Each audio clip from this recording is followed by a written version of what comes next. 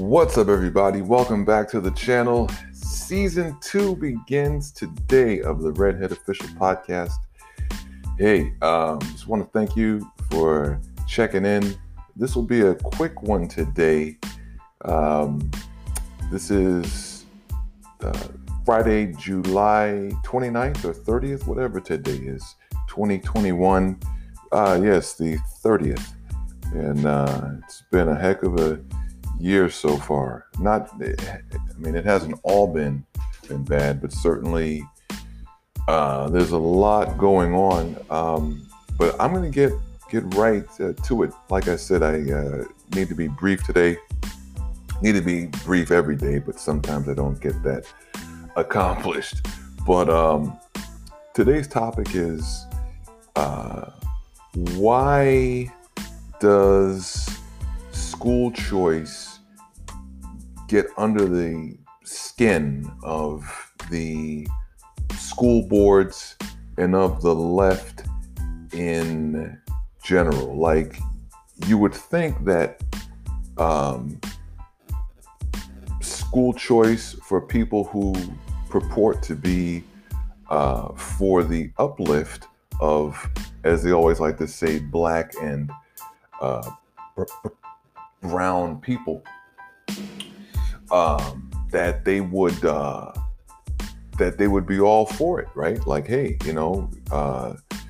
public schools are in many cases sort of substandard and not up to the job, and quite frankly, in many cases, terrible. We hear about that all the time. We see the statistics. I think that in Baltimore, I saw this on somebody's YouTube channel. I can't remember who it might have been. Black Conservative Perspective, which, by the way, is an excellent YouTube channel. If you haven't checked that out, you should.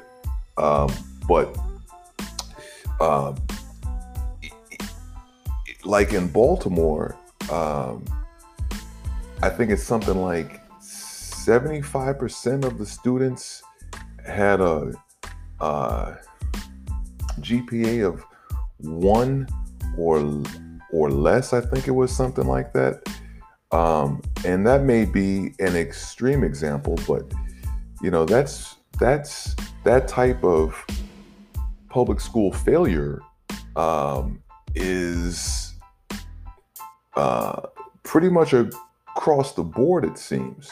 Public schools in underserved neighborhoods don't work for the most part. So you would think that school choice would be something that these people would be for, but they're not for it. And my theory, I haven't proven this yet, but given the evidence, my theory is that they are against it because it allows for people to get away from indoctrination, from the cultural Marxist indoctrination that the radical left and its sympathizers want to impose upon our children.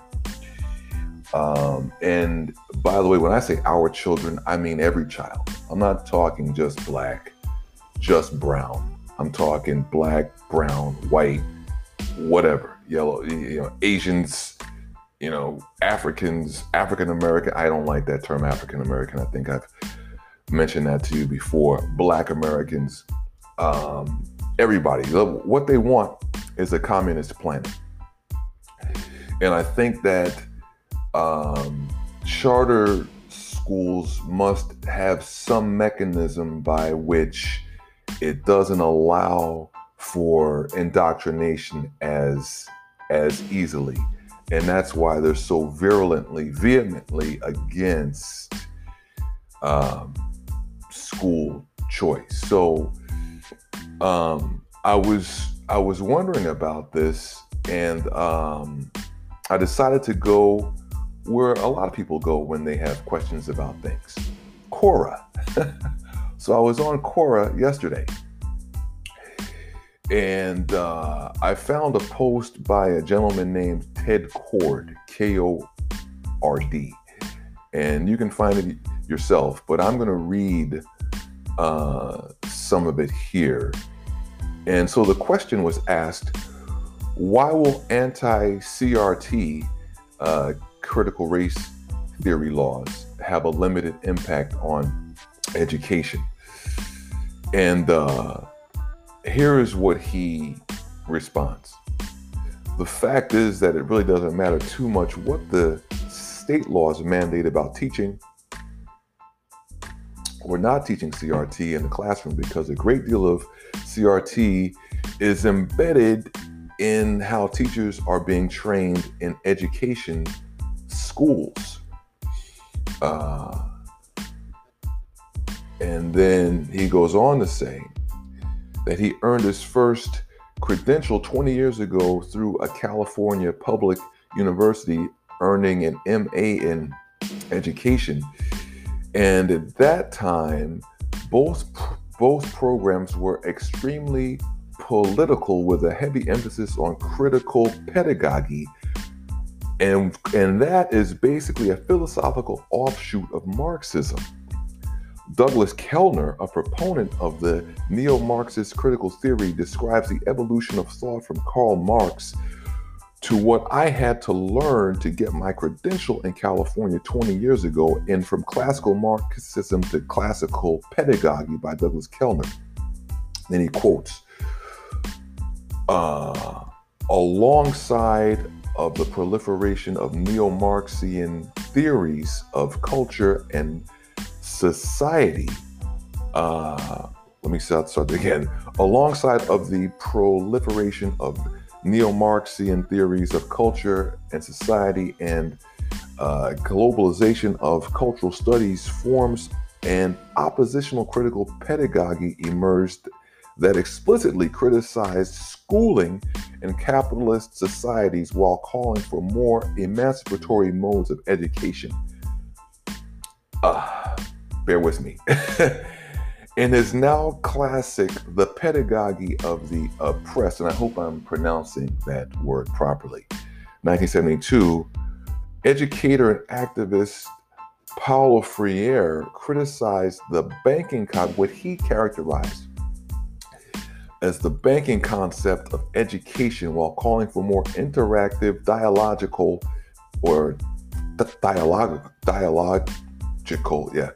and participatory forms of pedagogy that are parallel in interesting ways to those of John Dewey.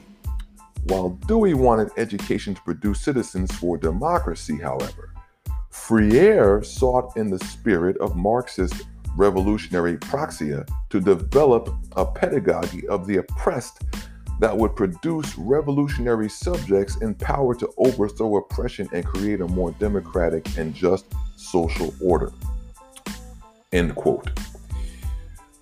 The purpose of my teacher training was not to effectively teach things like math and reading to students.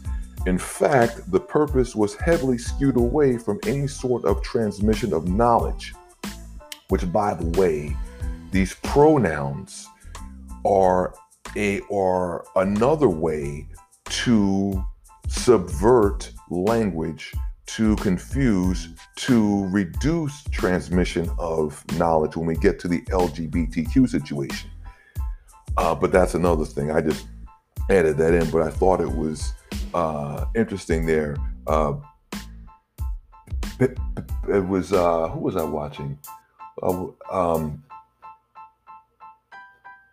Ben Shapiro, it was, who did a video about the subversion of language, and you can see his YouTube channel video. It was called the Left's Idiocy, something like the Left's, like, what was it called again? Ben Shapiro crushes the left's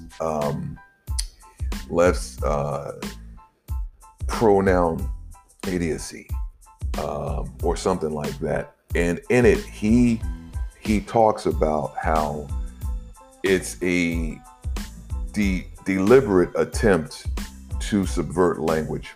But anyway, getting back to this, so anyway, he says that the purpose of his teacher training was not to effectively teach things like math and reading, but in fact, the purpose was heavily skewed away from any sort of transmission of knowledge and skewed towards making me a political organizer in the classroom.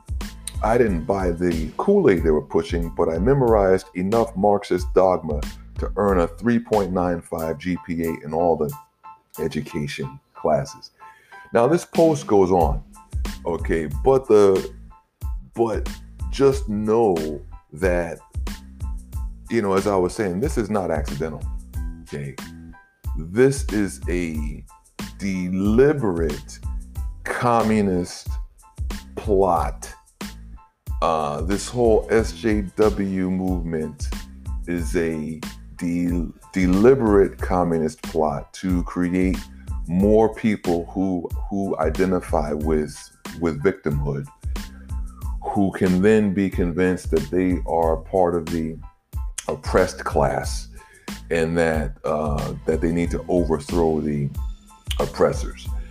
And I believe, again, I can't prove the specifics yet, but I think that I've read enough and have observed enough to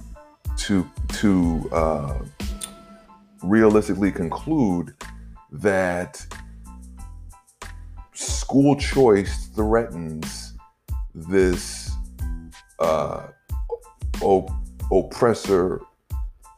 oppressed ideology in some sort of way. Probably because better education would allow those who are so-called oppressed to not be oppressed, and thereby weaken the oppressed narrative. I mean, that's what I'm thinking. So anyway, like I said, this will be brief, but just know that if you give a damn about our American way of life, if you care about kids not being weaponized to be purveyors of this Marxist ideology, then you need to contact your congressmen, congresspeople, your senators, your school boards, your press. You need to create media also, like I've done. You need to do whatever you can do. Organize, support groups, all that stuff. But know that in the absence of a concentrated effort on our parts, this is not going away. And the thing about it is, this has been going on for years. Okay, so they are, and by that I mean the radical left, they are way ahead of the game. We have a lot of catching up to do. Anyway, that's my show. And once again, welcome back to season 2. And we'll see you again real soon. I am out of here.